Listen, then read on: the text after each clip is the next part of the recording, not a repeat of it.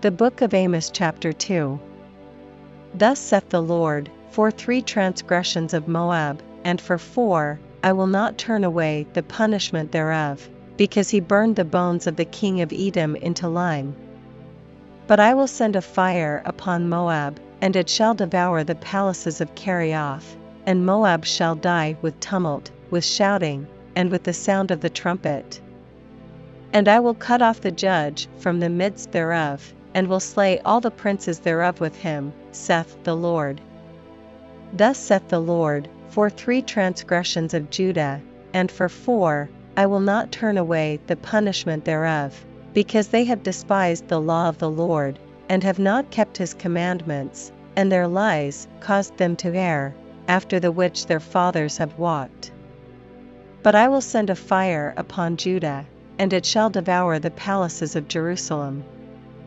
Thus saith the Lord, for 3 transgressions of Israel, and for 4, I will not turn away the punishment thereof, because they sold the righteous for silver, and the poor for a pair of shoes.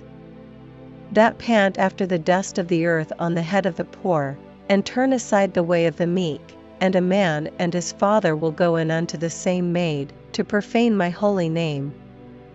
And they lay themselves down upon clothes laid to pledge by every altar, and they drink the wine of the condemned in the house of their God.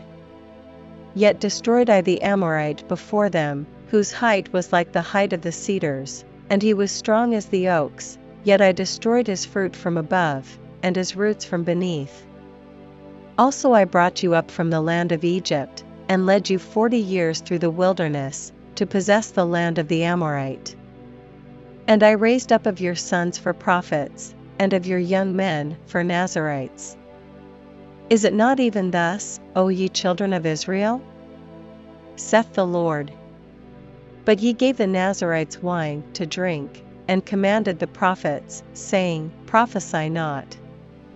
Behold, I am pressed under you, as a cart is pressed that is full of sheaves.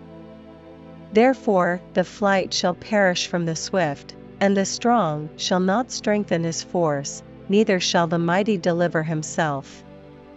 Neither shall he stand that handleth the bow, and he that is swift of foot shall not deliver himself, neither shall he that rideth the horse deliver himself. And he that is courageous among the mighty shall flee away naked in that day, saith the Lord.